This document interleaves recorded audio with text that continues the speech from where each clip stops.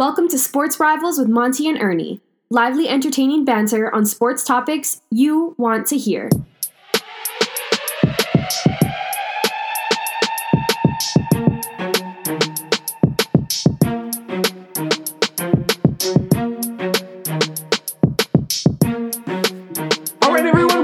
Sports Rivals, we are getting to the close of June, Ernie, but before we turn the calendar into July, where our focus is going to really start to be on the start of NFL training camps in the NFL season, let's spend a lot of time today going over the NBA. Okay. Starting with the NBA draft. Now, I was expecting just a gangbusters of big names being traded, and that didn't really happen. Mm-hmm. There were some trades that were made, but it was more draft pick related. But what were your just general thoughts? And then we'll go ahead and we'll break down some of the teams that we thought did really well. But just your general thoughts about how the draft went. Yeah, I mean, I expected trades. Now that everything has been said and done, that's going to be more for when the free agent market opens up. As far as that is concerned. So we'll take a look at that, and but it still was it was a decent draft in my opinion. It didn't go, at least for my top five that I predicted last week, it didn't go in the necessary order that I thought it was going to go. But then again, this is a flat draft in my opinion. I think it goes by tiers. I think in that, that top 3 to top 5, in my opinion, very close as far as prospects are concerned.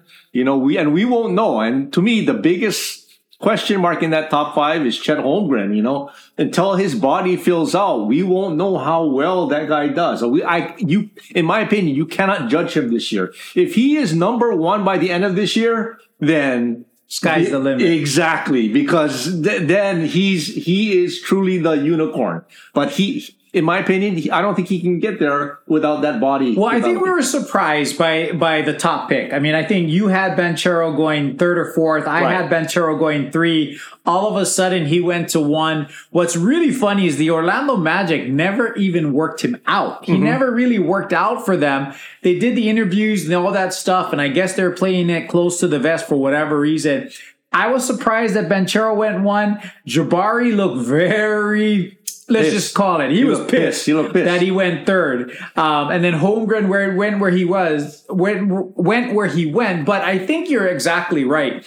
I think with this draft, because there is no surefire LeBron, Tim Duncan, Zion, we don't know at this point who may come out of this being the star of the draft. I mean, there are people that believe that Keegan Murray is the most NBA ready. Mm-hmm. He has the highest floor where his bust potential is relatively low.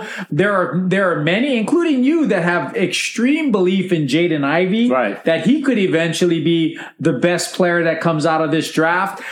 So we really, really don't know exactly what's going to happen because there was no consensus superstar, but there were a lot of really good players. Yeah, and it really mattered on team fit. And I guess the Orlando Magic's reasoning on drafting Banchero is they're in the win now mode. So that took Chet Holmgren out of the picture. Was basically Jabari Smith versus Banchero. And with Banchero with, I guess, a more developed inside game, as well, because Jabari Smith is a shooter. I mean, if you at 6'9" with that type of shooting, I mean, you wouldn't think twice if you needed a shooter. But I think that the Orlando Magic have that type of those types of players in that system, and they're missing the Banchero type that really complements what they have on their roster. So when everything shakes out and the write-ups come up, good pick by the Orlando Magic. Yeah, I mean, early on in the year when Duke played Gonzaga, I think Banchero started off like gangbusters in that first half. He started before the cramps kicked in. And at that point in time, I was like, if I had the top pick, I'd go Banchero over Holmgren at that time. And then I think Jabari came on, as the year went on, he came on strong, but we really don't know. The bottom line is Orlando's been a mess for quite a while. OKC has found the way to be relevant. They do a really good job of developing people. Houston has been a mess, and they have some very volatile type players. So I'd be really interested to see how it blends in and how it mixes. And then Keegan Murray to Sacramento. I mean, Sacramento has been brutal.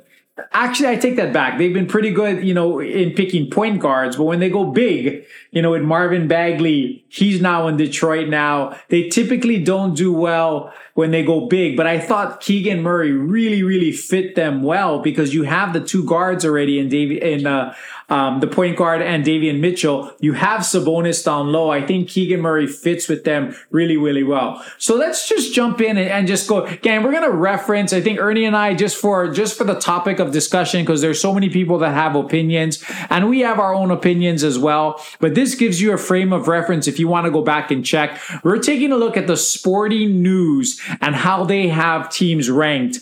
And they have a number of teams that they ranked as A+, starting with the Detroit Pistons. And Ernie, I got to agree. Your thoughts on the Detroit Pistons overall draft? I mean, I love it. I mean, very hard to screw it up when you get Jaden Ivey at number 5, who was predicted by some to even go like as high as number 2, including myself.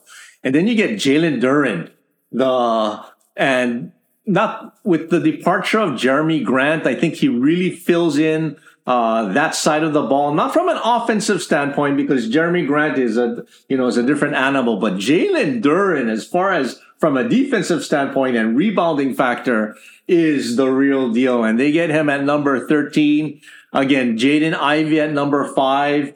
They got a slew. This is a very, very young team. From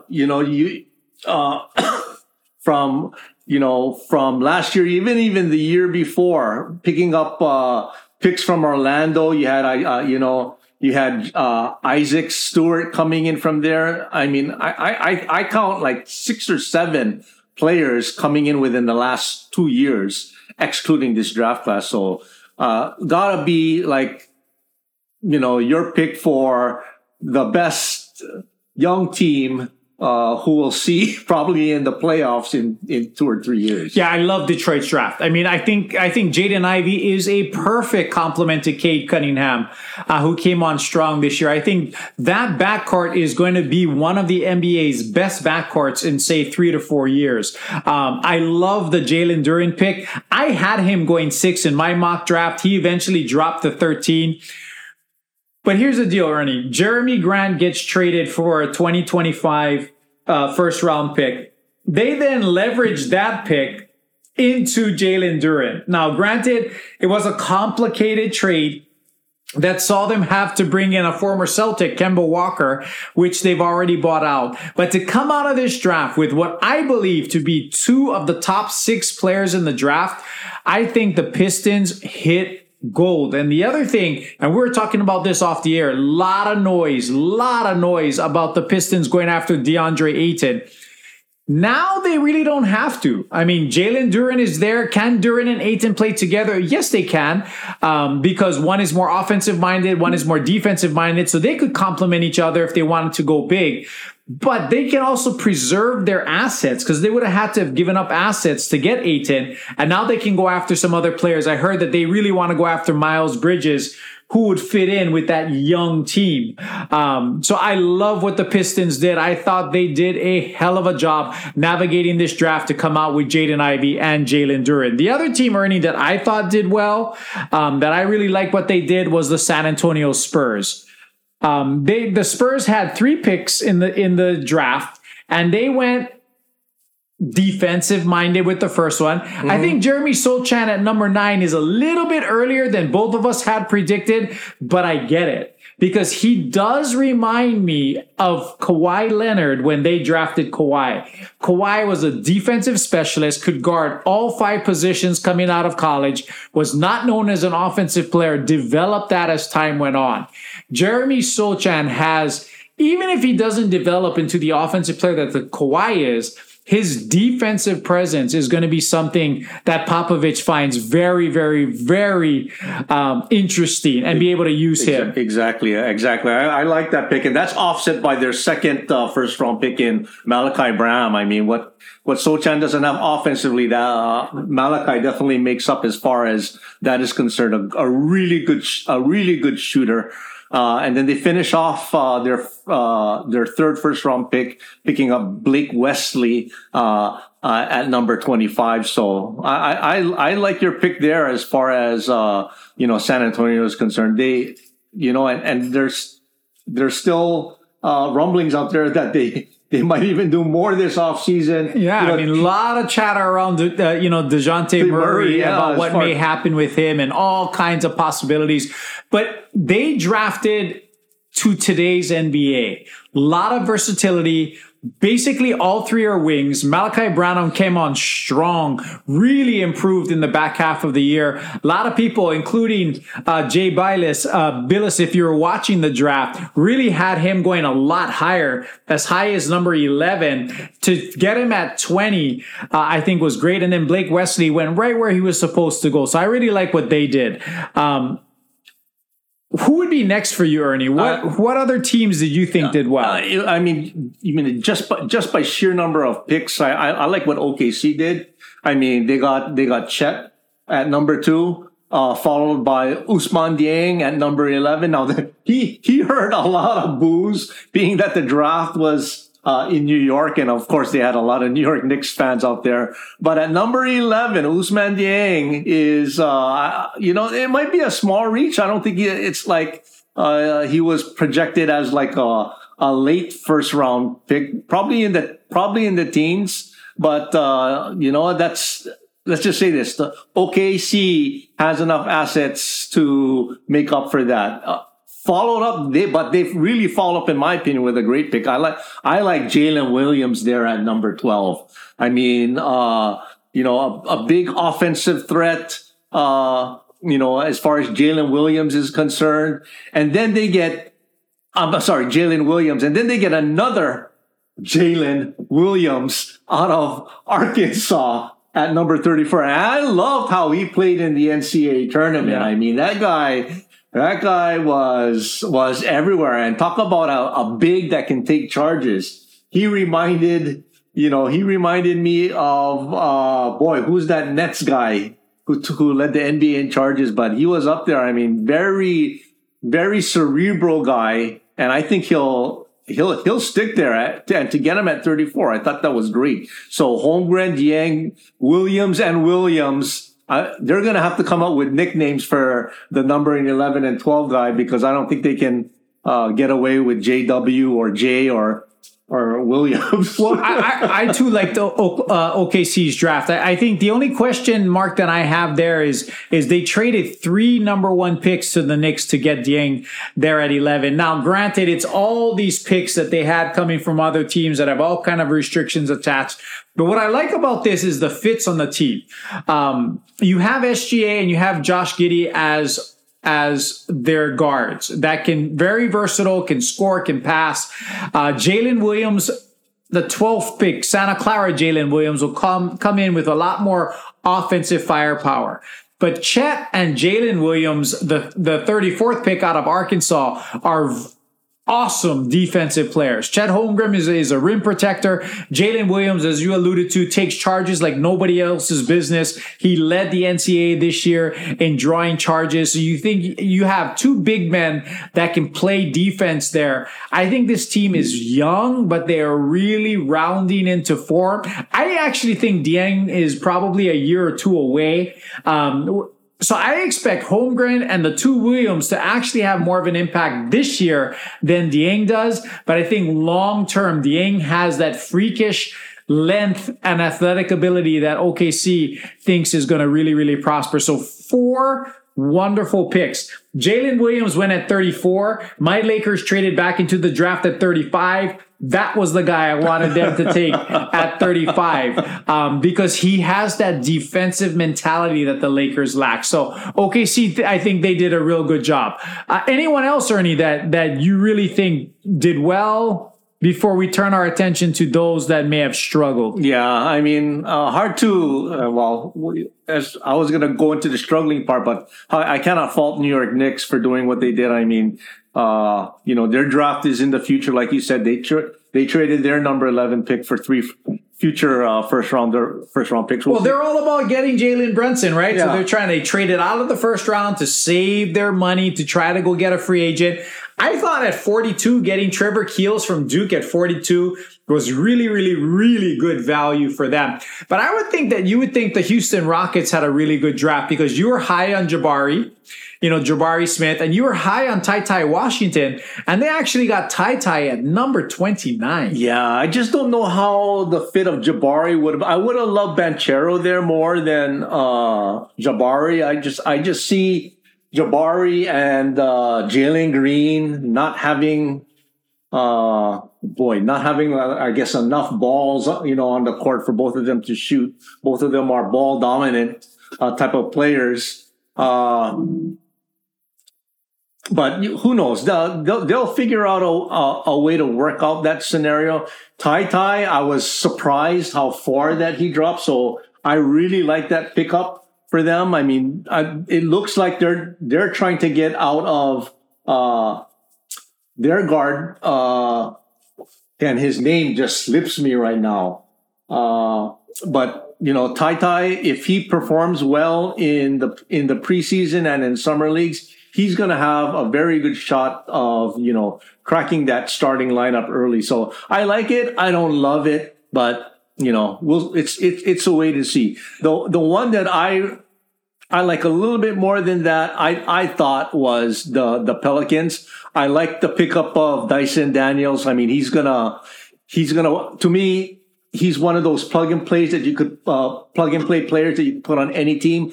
But EJ Liddell, to get him dropping at number 41. I mean, I felt for the guy. I mean, what came out on his pre-draft, scenario that made him fall so far is baffling to me. I expected this guy to be. Were you talking about a 2-time Big Ten defensive, all defensive team as well as all Big Ten? So a great defender, great fit there. I think in New Orleans because he gives him some versatility at the 3 and the 4 when Zion comes in.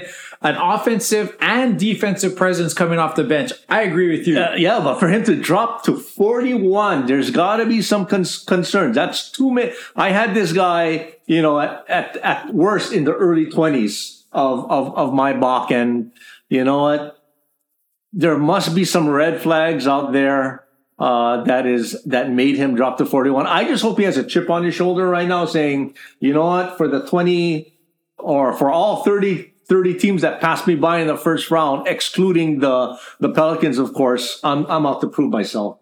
Now, the one thing about the NBA draft, Ernie, that I really have a problem with, and I have a real pet peeve with, is the way that they construct the drafts and the trades during the draft. I mean, there are trades that are happening, and at the end of the day, you don't really know which team has which players because of the way they do it. In the NFL, if I trade my Ram pick to the Steelers, it's like there has been a trade. The Rams have traded their pick to the Pittsburgh Steelers. The Steelers are now on the clock. There is clarity at the end of the day at who drafts what. Now, that doesn't happen in the NBA, and that leads me to what I want to talk about with the Indiana Pacers. There was no greater chatter than the Pacers trading a Brogdon, trading a Buddy Hield, trading a Miles Turner. None of that happened on draft night.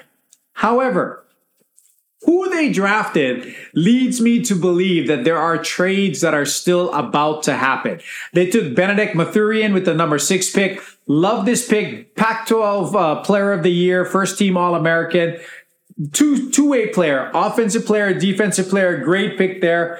They come back with the first pick of the second round. Andrew Nebhard, who went way up the draft process, during the draft process, his stock went up and up and up. A true point guard there. He goes at 31. And then to me, they steal Kendall Brown at 48. Freshman out of Baylor that was going to be a top 10 pick. He did suffer an injury and that kind of impacted his productivity. But I think to get him at 48, long, athletic wing that can defend and can shoot. I think the Pacers had a great draft. I just don't know who they're going to keep. It leads me to believe that by drafting Mathurin and Nebhard, that Brogdon and Hield are definitely on, and Miles Turner, for that matter, are definitely on their way out. Yeah, you'd have. I mean, there would be no rhyme or reason for them to go this way unless and it's been out there. It's been out there on the web. Offers. Not offers, but, it's been out there that at least on a wide range that both Turner and Brogdon are they're taking orders. They're seeing what they can get as far as a feel out for those two particular players. And I think Mathurin and Nebhard, and with the with the addition of their trades from the trade deadline last year, I think they. In Tyrese Halliburton and whatnot, and Jalen, forgot what his name was from Johnson. Yeah, no, from Phoenix. Oh, Jalen Smith. Jalen Smith. I think their mode is obviously going for youth at this time and setting up their timeline. So that's their process. This definitely. I agree with you. It definitely shows that, their mode is for the future rather than now. Okay, so let's talk about teams that we think struggled. And I'll go first. Let's start with the Los Angeles Lakers. Okay, so Max Christie at 35. We trade back into the draft. I don't like this pick. I mean, Max Christie struggled in his first year. He's a little bit lanky. He is a former 5-star recruit, but I think he was very disappointing overall this year with Michigan State. This reeks of Magic Johnson homerism, drafting a Michigan State player. But to me, with players like E.J. Liddell and Jaden Hardy and Kennedy Chandler, all available at 35, to end up with Max Christie is something that I have a problem with. Now, before I say that the Lakers had the worst draft, we do have to say that the Suns, the Nets, and the Jazz had no picks in this draft, so they couldn't have done bad. I did not like my Laker pick. I didn't like the Clipper pick as well. The Clippers chose Moussa Diabate, highly athletic player. I'm a Michigan fan. He was a disappointment this year at Michigan. Most people didn't have him in the top 60 picks. I was surprised when he decided to turn pro. Obviously, the Clippers must have told him that they had a guarantee on him that if he was available, they would take him. If they can harness his athleticism, maybe that's something that's good for them. But I thought for the teams that picked, the two LA teams did not help themselves as much as they could have. Yeah, for the LA Clippers, I mean, it doesn't hurt that bad. I mean, Diabate was at number 43. I'm more concerned about the Chicago Bulls. They had the 18th pick, and they chose a big guard, but that leads me to believe, with them bringing on Ball and Caruso and drafting Dosunmu a couple of drafts ago. Where are they going on top of this? Are definitely other needs out there rather than the guard play out there. Dalen Terry that they got at number 18 is a good player. It's just that for the position that they picked was a little head scratching to me. I also didn't like Memphis Grizzlies. They took my guy who I thought was going to be at number 53 in Jake LaRavia. They got him at 19. I had this guy falling to the Boston Celtics last week at number 53, but he might prove me wrong. He looks like he's been flying up that draft board. And they get David Roddy at number 23. I thought 23 for Roddy was a little bit high. It's high. But I think what saved them is getting Kennedy Chandler at 38. At 38. That's true. That's true. Kennedy Chandler was a good pick. I just don't like to me, they could have done better at 19 and 23 for me.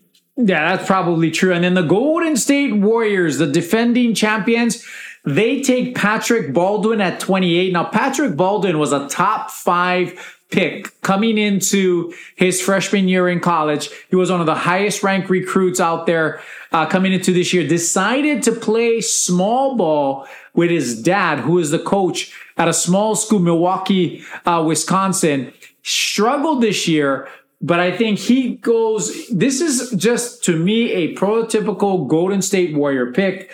They don't need help right now. They know the talent that he is. They know that they can develop him over a couple of years. I think Patrick Baldwin is going into a ideal situation for him where he can get his confidence back and he can build. Golden State doing what Golden State does to me.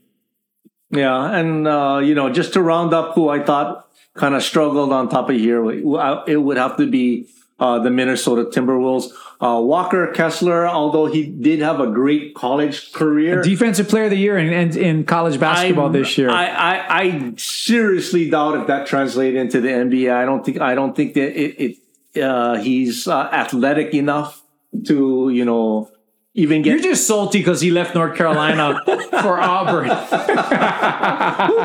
Who does that? He got his payback in the NCAA tournament when North Carolina. See, that's where I differ. I actually like the fit with Walker Kessler in Minnesota, and I actually like what Minnesota did. I got to be honest, I don't know a whole lot about Josh Minott from Memphis and then Matteo Spagnola with their 45th and 50th picks, but I think Kessler is a great complement to Karl Anthony Towns, who's more of an outside shooter. Mm-hmm. They need a defensive presence there. Walker Kessler is not going to be expected to score, but if he can be the rim protector that lets Cat be more of a 4 than a 5, I think that's good. And then Wendell Moore is just versatility. He'll give you defense. He's a stat sheet stuffer. I think he'll complement what they already have there in Minnesota. So I thought it was an okay draft. I like their first 2 picks. I got to be honest, I don't know a lot about the last 2. Yeah, and the last 2 are second rounders. So they're just by sheer percentages, they might be insignificant. Wendell Moore is okay. I just don't see Walker Kessler panning out on the NBA level. I may be wrong. He might prove me wrong. But it's a wait and see. I just have my doubts on one thing that we were both correct on is Mark Williams ended up with the Charlotte Hornets. I mean, I thought at one point Charlotte was ending up with Jalen Duren and Mark Williams. Like, wow, they're going to go big. And then they packaged him. Right. But we were right there. So we'll hang our hats on that as we transition away from the draft into free agency, which starts. Lot of questions. Kyrie. What's going to happen with Kyrie? What do the Lakers do with Westbrook or AD or maybe even LeBron? Do any of them trade them? DeAndre Ayton, where does he end up? It really doesn't seem like he's going to stay in Phoenix. And then Wiggins and Poole in Golden State. Are they going to re-up both of them? I've seen that Golden State is ready to offer Poole 4 years and $100 million. Oh my goodness. What is left for Wiggins, or what do they do? And then James Harden. So a lot to unpack there. Ernie, start us off wherever you want in terms of the NBA free agency or trade market. Where are we going in the next week or 2? Well, first of all, let me say who I think is going to stay put. Because I think there's a lot of chatter out there. I think there's a lot of posturing going out there as far as Kyrie Irving is concerned. And even with Kyrie Irving, his teammate out there and Kevin Durant has even put out their speculation that he may even be on the trading blocks if Kyrie is traded out there. I really think Kyrie stays, in my opinion. I don't think there's a team out there that especially. I mean, guys, it started from Cleveland. I mean, he had a dream scenario out there, could have won multiple championships, in my opinion. And he forced his way out, going to the Boston Celtics. Boston Celtics were actually preseason favorites when Kyrie Irving joined that team along with Gordon Hayward. But they didn't sniff it. Crap happened in regards to his attitude and the way that he viewed his teammates as well as he viewed himself. Didn't renew up with them when he told the fans that he was going to do it. Combines his efforts with Durant to go to the Nets. And for the last 2 years, prohibitive favorites to win the NBA championships. But again, his antics get into the way. All basketball court issues. The Nets will not sign him to what he wants, which is a max contract, 5 years, $243 million. I wouldn't want to do that. That leads me to believe, who else would want to do that? The guy has, in the last 3 seasons, out of the 246 games, in the last 3 seasons, he's only played in 45% of those games. I think it was like 103 games that he's played in the last 3. Yeah. And then you add to that his outside noise. You add to that his outside, which is a big part of the reason why the outside noise is the biggest reason why he's not playing in these games for whatever the reason exactly. is. I do agree with you, Ernie, that there's no way you re-sign him to a max 5-year extension. There's no way that that's going to happen. I think it all starts with, what does Kyrie do? Does he opt out of his contract? Because right now he has a $37 million contract for next year.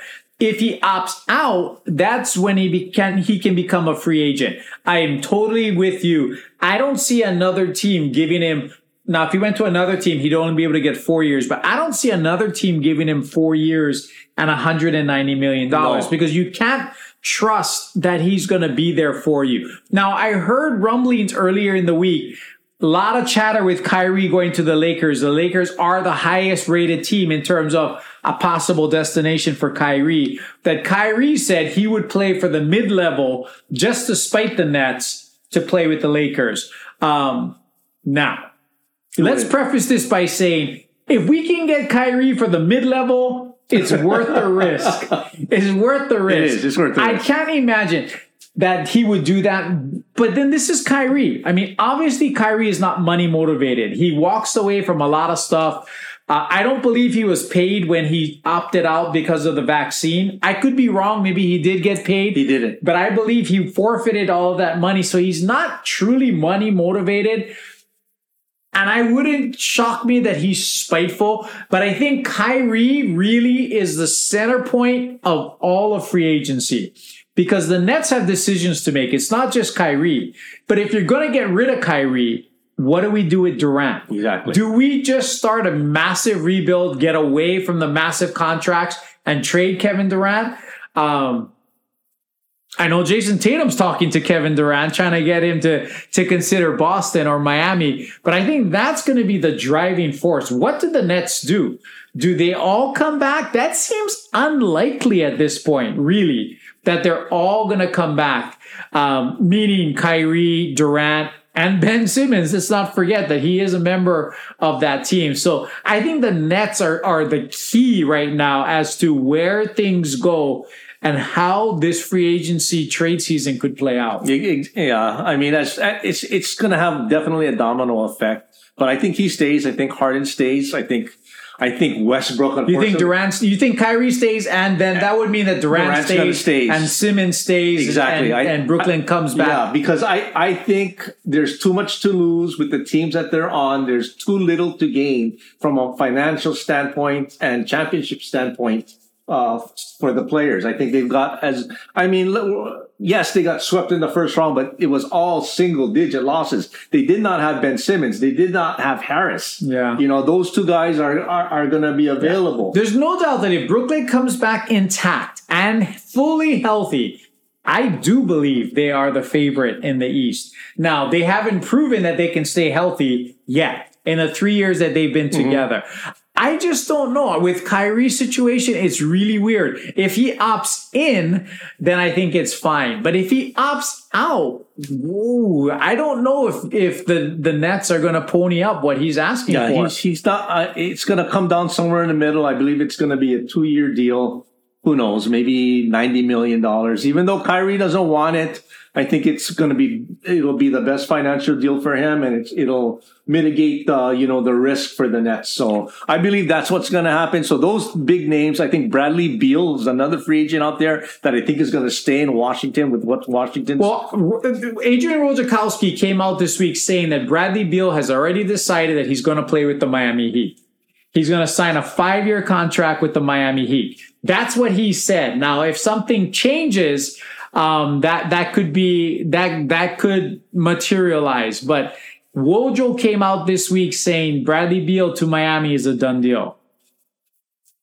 I don't believe it. You don't believe it, or you don't want to believe it? I don't believe it. Wow. Okay. Yeah, he's saying that there's no way he's going back to Washington. Okay. At this point in time, he is committed to winning, and he believes in the best case situation in terms of money, years, and the chance to win that the Miami Heat is where he's going. Okay, because if that happens, then they're losing a ton of assets as far as that trade is concerned.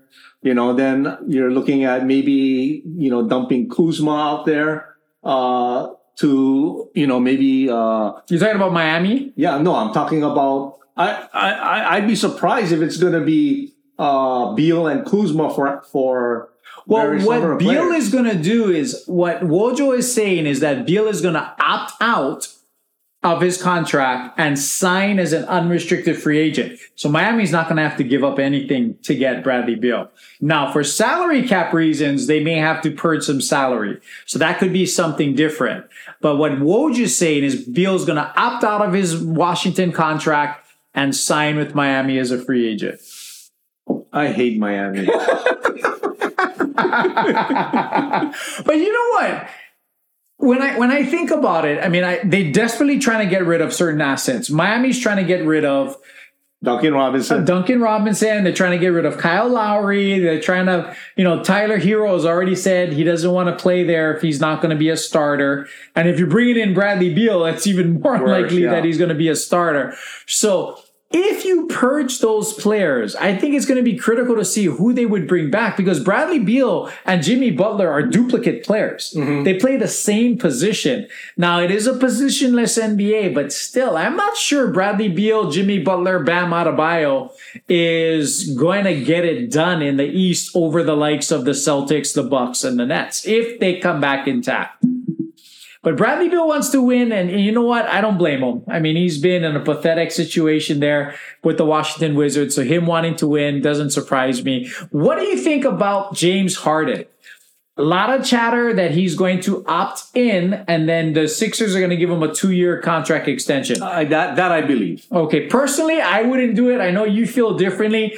I think James Harden at this point in time needs to opt in, because there's nobody else that's going to pay him $47+ million this year. There's no one else that's going to do it. If I'm Philly, I let him opt in and I make him prove that he's serious about being healthy and serious about being in shape. Because towards the end of last year and into the playoffs, he was not worth $47 million a year. Now, Philadelphia is planning on extending him for 2 years at, say, $80 million. That becomes a 3-year, $130 million contract. I personally wouldn't pay it to him. But you feel differently. I feel that you need to, because what you gave up for James Harden was Ben Simmons, Curry, and who else? And 2 number ones. Exactly. And Drummond. Yeah, Drummond was an expiring contract anyways, but the 2 number ones. But see, that's what I'm afraid of for Philadelphia. I think they have that mindset. It's like, oh my gosh, we gave up so much to get him. Exactly. We got to see what he's worth. No, because if you let him go into a contract season and he's an unrestricted free agent, you potentially can lose everything. You won't get anything in return. At least if he's under contract, you can trade him. Yeah, see, and this is where I was telling Ernie, I think he's more tradable as a expiring contract at the trade deadline than he will be on an extension of $80 million over the next 2 years, because somebody to acquire him is going to have to eat that salary. And it's hard to absorb $40 million a year, as my Lakers are trying to figure out and trying to purge themselves of Russell Westbrook. So anything Harden extends and stays in the 76ers, I think if they do, it's good for Ernie Celtics and everybody else in the East, because I think Harden is done as the Harden that we know. He could still be a competent player, but competency doesn't mean $40 to $50 million a year. So Golden State, Wiggins and Poole, we talked about Poole. The rumor is he's going to be offered 4 years, $100 million. Wiggins is also available for an extension. Does Golden State run it back and go to a $450 million payroll, Ernie? What do you say? I heard the owner of the Golden State Warriors saying that money is not an issue. He wants his core veterans to win as many championships as possible. I don't think that's going to be a problem. I think they're able to sign, even though it's going to be ridiculous because they're repeater tax after repeater tax. Yeah. So I know there was a case for Boston signing Duncan Robinson, who's at $17 million right now, and that effectively would have cost Boston $50 million in real money. But, so to sign those guys at $100 million for Poole, and then Wiggins is going to definitely get in the 30 range. You're talking about a $500 million team. Yeah, and see, so here's the thing. I think Kevin Looney is gone. I think Wiseman and Kuminga, I think Looney is one that's going to be let go. I don't think he's worth bringing back at $10 million because I think he'll stunt the growth of the young guys. I do think they bring back Wiggins. I do think they bring back Poole. One staggering number that I heard, Ernie, is that the Golden State Warriors, just from the Chase Center and the games and the operations and the tickets and the concession, they make $700 million just from that component before the TV revenues and all the other revenues that are shared. So they are one team that can certainly afford to pay $500 million in salary and luxury taxes if it translates into championships and still have a profit to show, which is staggering when you think about it. Yeah, that's crazy. I mean, I would look for especially those small market teams to make that an issue in the next collective bargaining agreement, because when teams are able to do that and really not suffer something on the red line, it becomes an unfair play. Well, I think what the NBA really tried to do is to make sure that they put a system in place that allows you to be rewarded for developing your players. And if you want to keep your own players, then that's one thing. Right. Wiggins falls kind of outside of that, but everybody else that they have, including Looney, are people that they've drafted and they've developed. So that's a staggering number, though. If you had a $500 million salary, that's going to be staggering. Any other major things in terms of free agency that you're looking forward to? Celtics. I am not looking for anything big, because I even think a name that we haven't even touched on is Zach LaVine. I believe he's going to resign, unless Woj has said something else. I think he's going to resign because that guy has so many injuries to his knees that he's a risk, but I think he is Mr. Chicago, has been there his whole career, and I believe he stays. Yeah, to me, it's all going to be these mid guys. I think the biggest name out there as far as salary is concerned is Orlando's Gary Harris. I believe he may be shipped out, but and then from there you got guys like Ricky Rubio, Joe Ingles, Yusuf Nurkic, which I believe will probably be resigned,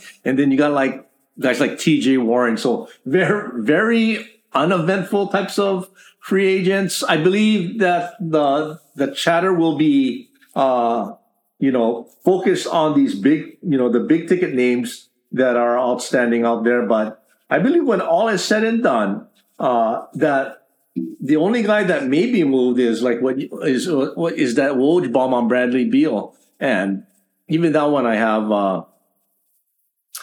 reservations for us. Okay, so we're going to transition into some, we talked a lot about Golden State. Of course, Steph Curry is Mr. Golden State. We're going to talk about his place in history. Is he a top 10 player? But one thing about I forgot to mention when we're talking about the NBA draft, but I got to think the NBA is going to have a problem, because Wojciechowski was saying who the team was picking before they were announcing the pick. I don't know if you were seeing that, but it's like, right at 23, this trade is going to happen, and Minnesota's drafting Roddy with the 23rd pick.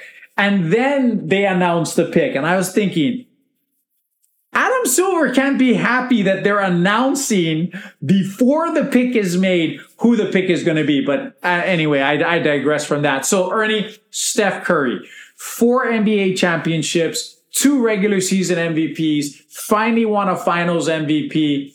In your opinion, is he a top 10 player?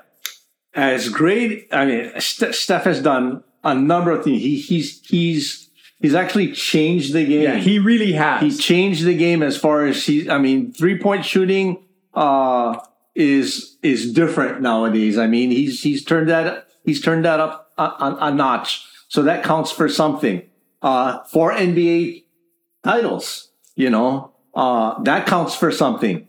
But as far as top 10 is concerned, in my book, he falls a little bit shy of my top 10. I mean, it's very difficult to see the players out there as far as all-time greats and see who he really pushes out of there. I mean, it's hard. So just generally speaking, Ernie, I mean, just for our listeners' frame of reference, I think just generally speaking, these are widely considered to be currently the top 10 players in no particular order other than number 1. Michael Jordan, LeBron James, Magic Johnson, Kareem, Larry Bird, Wilt Chamberlain, Tim Duncan, Kobe Bryant, Shaquille O'Neal, and Bill Russell. In some way, shape, or form, they seem to be the consensus top 10. Yeah, and if he has any chance, it would, in my opinion, in my book, does he beat Duncan? And in my book, he doesn't beat Duncan. Yeah, see, it's not Duncan to me. I think the mindset is going to be, how much do you respect old-time basketball, like from your childhood, Ernie, with Bill Russell and Wilt Chamberlain, to current basketball? I think that's the question. Bill Russell won 11 titles. So from this list, I think Wilt Chamberlain had the most unbelievable statistical records that there were. Right. But he could never really beat Bill Russell. Right. So the two of them together, if I had to pick one or the other, I'm going to keep Bill Russell. But can you really compare a time when, in the 50s, when Bill Russell was playing, to now when there were only 12 teams and there were no international presence? That's where I struggle. So I do think, because for the single fact that Steph Curry has changed the game, unlike anyone else on this list other than Kareem. Okay. I think Kareem changed basketball because he changed the rules. They didn't allow dunking in college. They changed the rules to account for Kareem Abdul-Jabbar at that point in time. And I think Steph Curry has done that with the 3-point shot and how basketball is played, even more so than Michael Jordan. He's not better than Michael Jordan. Michael Jordan didn't change the game like Steph Curry did. So I would slip Steph Curry in at number 10, and I would remove Wilt Chamberlain, who only had 1 championship, I believe. Wow. I would leave Bill Russell in because he's won 11. Kobe's won 5. Duncan's won 5. Bird won 3 with 3 MVPs. Kareem won 6 with 6 MVPs. Magic won 5. LeBron won 4. Jordan won 6. Curry won 4. Wilt won 1. Okay. So from that perspective, he would be the one to go for me. I'm going to challenge your litmus test on top of that in regards to old time stats, because would you consider Jesse Owens, the great Olympian from the 1930s, 1940s, as one of the top Olympians of all time? I would, but I think let me just reference this. I only say that because the fastest women in today's game, in 2022, would have came in second to him in that particular race. In fact, they would all be, the next 10 people would be next to Jesse Owens would have still won that race, but the next 10 would be women on top of that. No, and I agree. I think his place in history, Jesse Owens, would be solidified. But you're talking about, he was game changer because he wasn't even racing against African Americans or blacks from around the world because of racism. So I think from that perspective, he is game changing, but no way, shape, or form is he as good as Carl Lewis, or certainly not as good as Usain Bolt. But from that point in history. My standpoint is that he is, and with today's type of what we put in, why we are bigger, stronger, faster in today's age, a lot has to do with diet. Yeah. If you eat and training. Exactly. And the way you can train and the way that you can, the supplements that you can put in your body, the type of, let's just look at the Golden State Warriors facility. They've got pressure, tracks where they know where you're stepping. They know exactly how much pressure is on your toe versus your heel inside that gym. They got cameras that have face recognition in regards to you taking a shot, where you're taking it, and you have that stat sheet at the end of the practice to tell you where, because it's all artificial intelligence. That was not prevalent back there. You cannot say it, because of the advances in technology and because of the advances in nutrition in today's age, in today's game, that if that wasn't present during those times with the same type of competition, because you know what? Iron forges iron. If I am the best player in my high school and no one can touch me, I will never hit my limits until I get challenged by the best player from another high school. So with that competition out there, if those players, there can be no reason beyond a doubt that, in my opinion, that Will Chamberlain would have had a different training. I mean, the guy was known to be a playboy going out late at night because no one challenged him. The guy scored 100 points in a game. Well, he couldn't get past Bill Russell, though. And that's why, I mean, and again, I think your frame of reference is, to anyone, is what do you value as being the most important? Will Chamberlain is statistically the greatest basketball player of all time. Right. You know, his stats are just mind-boggling, but yet he only won one championship. And I think to be in the top 10, it has to be about championships as well. And I think from that perspective, to me, that's where he's vulnerable to being boosted by Steph Curry. But it's a great argument. I mean, I think it's a wide shed argument. I mean, there are people that would say if Kobe didn't win 5, is Kobe really top 10? Is Shaq really top 10? He won 4. He was dominant. He won 3 finals MVPs, but he shot 40% from the line. Is Robert Horry top 100? He's got 6. Well, it's not just about winning championships. You have to have the personal accolades as well. Exactly. All of these guys are MVPs in the regular season as well. I'm just being devil's advocate on top of that. Curry is a great player. Finals MVP just this year. And you could argue that this was the worst Golden State team out there. I mean, the times that they had Durant on those Golden State teams, I mean, to me, that wasn't even fair, you know, and Durant won the MVP. Iguodala won the MVP before that. So, I mean, I could see if Curry outplayed Durant, because right now, I have a hard time putting Curry ahead of Durant. If you want to,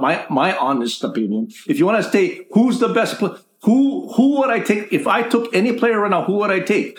Curry would not be, I mean, I would take Giannis before Curry. I would take Durant before Curry. I would take even LeBron at his, in his age before Curry right now. So for me to put him in the top 10 when his last really biggest thing was to win the MVP, you know, in the conference, in the NBA championship, it's difficult. And I think that's what's polarizing, not necessarily polarizing, but that's why this is such a riveting discussion, because there's so many ways that you can take a look at this. Right. There are many people that are going to say when Durant was with Golden State, he was the best player in the team. He probably was. He won the MVP those 2 years.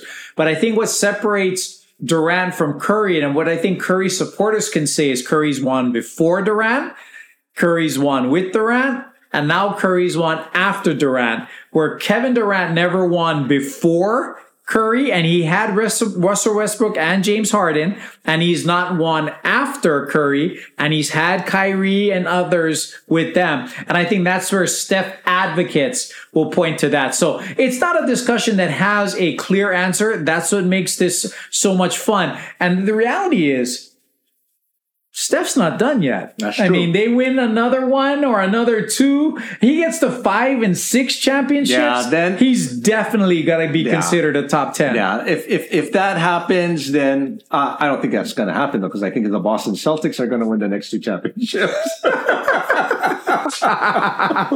All right. On that note, Ernie, I'm going to change it back to you. Your closing thought. I believe we're staying in the NBA. We told you, gang, it's going to be 100% NBA today. We'll start football next week. But Ernie, where are you going with your closing thought? You know, I think I gave too much foreshadowing, you know, during the beginning part of the show when we started talking about Kyrie Irving. I wanted to expand on the Kyrie Irving take. I mean, to me, Kyrie Irving deserves all the negative financial repercussions that's going to come about for him. Just based on the fact from where he started. As I alluded to earlier, I mean, he forced his way out from a terrific situation in Cleveland when he was second fiddle to LeBron James. When that could have been, a second dynasty. And maybe Curry doesn't have 4 championships at that particular point in time. He forced his way into Boston. Again, they did better when he was not on the court than when he was on the court. I think there was a statistic out there. The games played with Kyrie Irving, they were at this particular winning percentage. And when he didn't play, that percentage was even higher. Case in point, when he was injured going into the 2019 playoffs, when him and Gordon Hayward were both injured, the Boston Celtics made it to the Eastern Conference Finals to Game 7 against LeBron and the Cleveland Cavaliers. So they definitely, and that's without Kyrie Irving and Gordon Hayward. Again, when he went into the Brooklyn situation, he was bragging that this was going to be a dynasty that people were going to be talking about for the next 20 or 30 years. Mind you, Kyrie Irving is a lightning bolt in regards to his post-game comments. I mean, I'm not even going to go into the world is flat theory that he boasted about, but it has a negative effect in regards to the NBA. It has a negative effect in regards to the teams and the teammates that he's around. The only one who was able to overcome this, and this is early in Kyrie Irving's career, was one LeBron James, who is arguably in the number 1, 2, or 3 in regards to how you're going to vote him as far as greatest of all time. So when he comes into a situation where he wants more money, he's not going to get it in my book.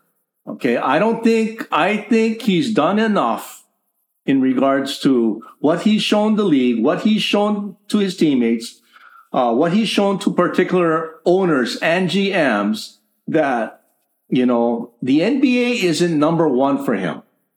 Now, I'm not saying he's in it for himself. I believe he is a good person. He has ideals, like you mentioned earlier, Monty. I mean, from a financial standpoint, it might not be his number 1 motivator. I do believe it is a motivator, but I'll give it that. It might not be number 1, but he's trying to make up for $17 million that he lost because he decided that he didn't want to take a COVID shot. Okay. Now I'm on record on past shows that I stand with him in regards to that particular decision and that he should have gotten paid because there's other players out there that got paid, but they were in a more favorable location where their city allowed them to play, where Kyrie wasn't. To me, it should be straight across the board, not on, the city and county that you reside in. So, but the fact of the matter is he didn't get paid. I think he wants to get that money. He wants to make up for that 17 million. There's another conspiracy theorist argument that says that he's not playing these games because he wants to play well into his late 30s. And if he's only playing 2/3 of the game, or if the last 3 years, 45% of the games, that his body will not have that same wear and tear. Mm-hmm. So he could very well last into his late 30s. Curry is 34. Kyrie Irving is 30 right now. I can easily assume that Kyrie will still be at near his prime at the very least 4 years from now. Okay, so there's still a lot of basketball to play, but he cannot manipulate other teams, at least from a financial standpoint, to give him that. He just doesn't deserve it. He is not Curry-esque in regards to winning the championships. What he is a very talented player with very strong opinions, with very strong motives, who is basically trying to have the sun revolve around him. He is not the center of the universe. I mean, the NBA is bigger than that. And I think when all is said and done, all the dust settles, Kyrie Irving, like I said earlier, will settle for his contract and he'll have Crow on his feet, because I believe that's going to be the best situation for him. He might say now that he's going to take the mid-level exception. I want to hear it. I want to see that. For him to bow down back to LeBron James, whom he talked bad about when he left Cleveland, who he talked shit about when he left Cleveland, and I just don't see that happening. Gang, if Ernie is nothing, he is consistent in his infatuation with Kyrie Irving. I mean, this love affair has gone on for much longer than the Sports Rivals. He is definitely not on Kyrie's top of his list. But what Ernie is saying is not wrong, in my opinion. I tend to agree. I mean, Kyrie, for all of his talent, has always been a little bit iffy in terms of his reliability per se. Initially, it was injuries that would take him out. Recently, it's social causes and social injustices and all kinds of things that gets him out. So you don't know if he's reliable physically. You don't know if he's reliable mentally. So I got to agree with Ernie. I would not do it, even as much as, a lot of people would love to see him in LA with LeBron and AD. I don't see that happening. And I too agree. I don't know who out there in the NBA would give him a long-term max contract right now. I don't think the Nets are either. So there's going to be an impasse. If the Nets are not going to give him what he wants, then they should get rid of him, because he's going to make it miserable for them if they don't. So I got to agree with you there. I mean, if you want to watch Uncle Drew and see how good he was in that movie, his skills are off the chart. But his actual productivity and worth, other than hitting the game-winning shot in Game 7 to win the Cleveland Cavaliers their title, he has never really been a winner. Never. Before LeBron, there were lottery picks in Cleveland. Exactly. Since he's left, teams have been better with or without him. So he's not a difference maker in terms of wins. So I got to agree with you there.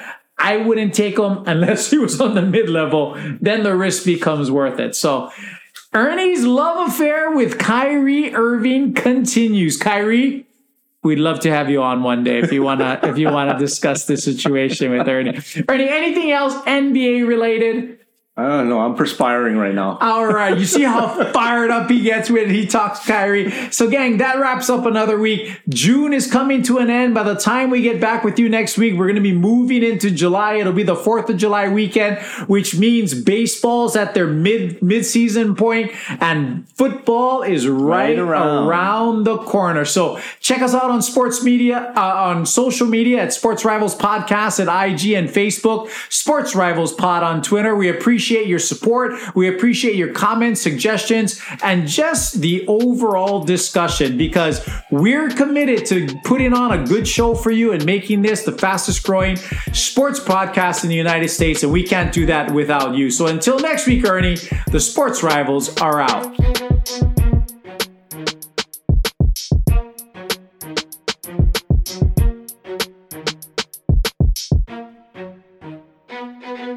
Thank you for joining us on the Sports Rivals Podcast. Check us out on social media at Sports Rivals Podcast on Instagram and at Sports Rivals Pod on Twitter, where you can share topics you'd like to hear.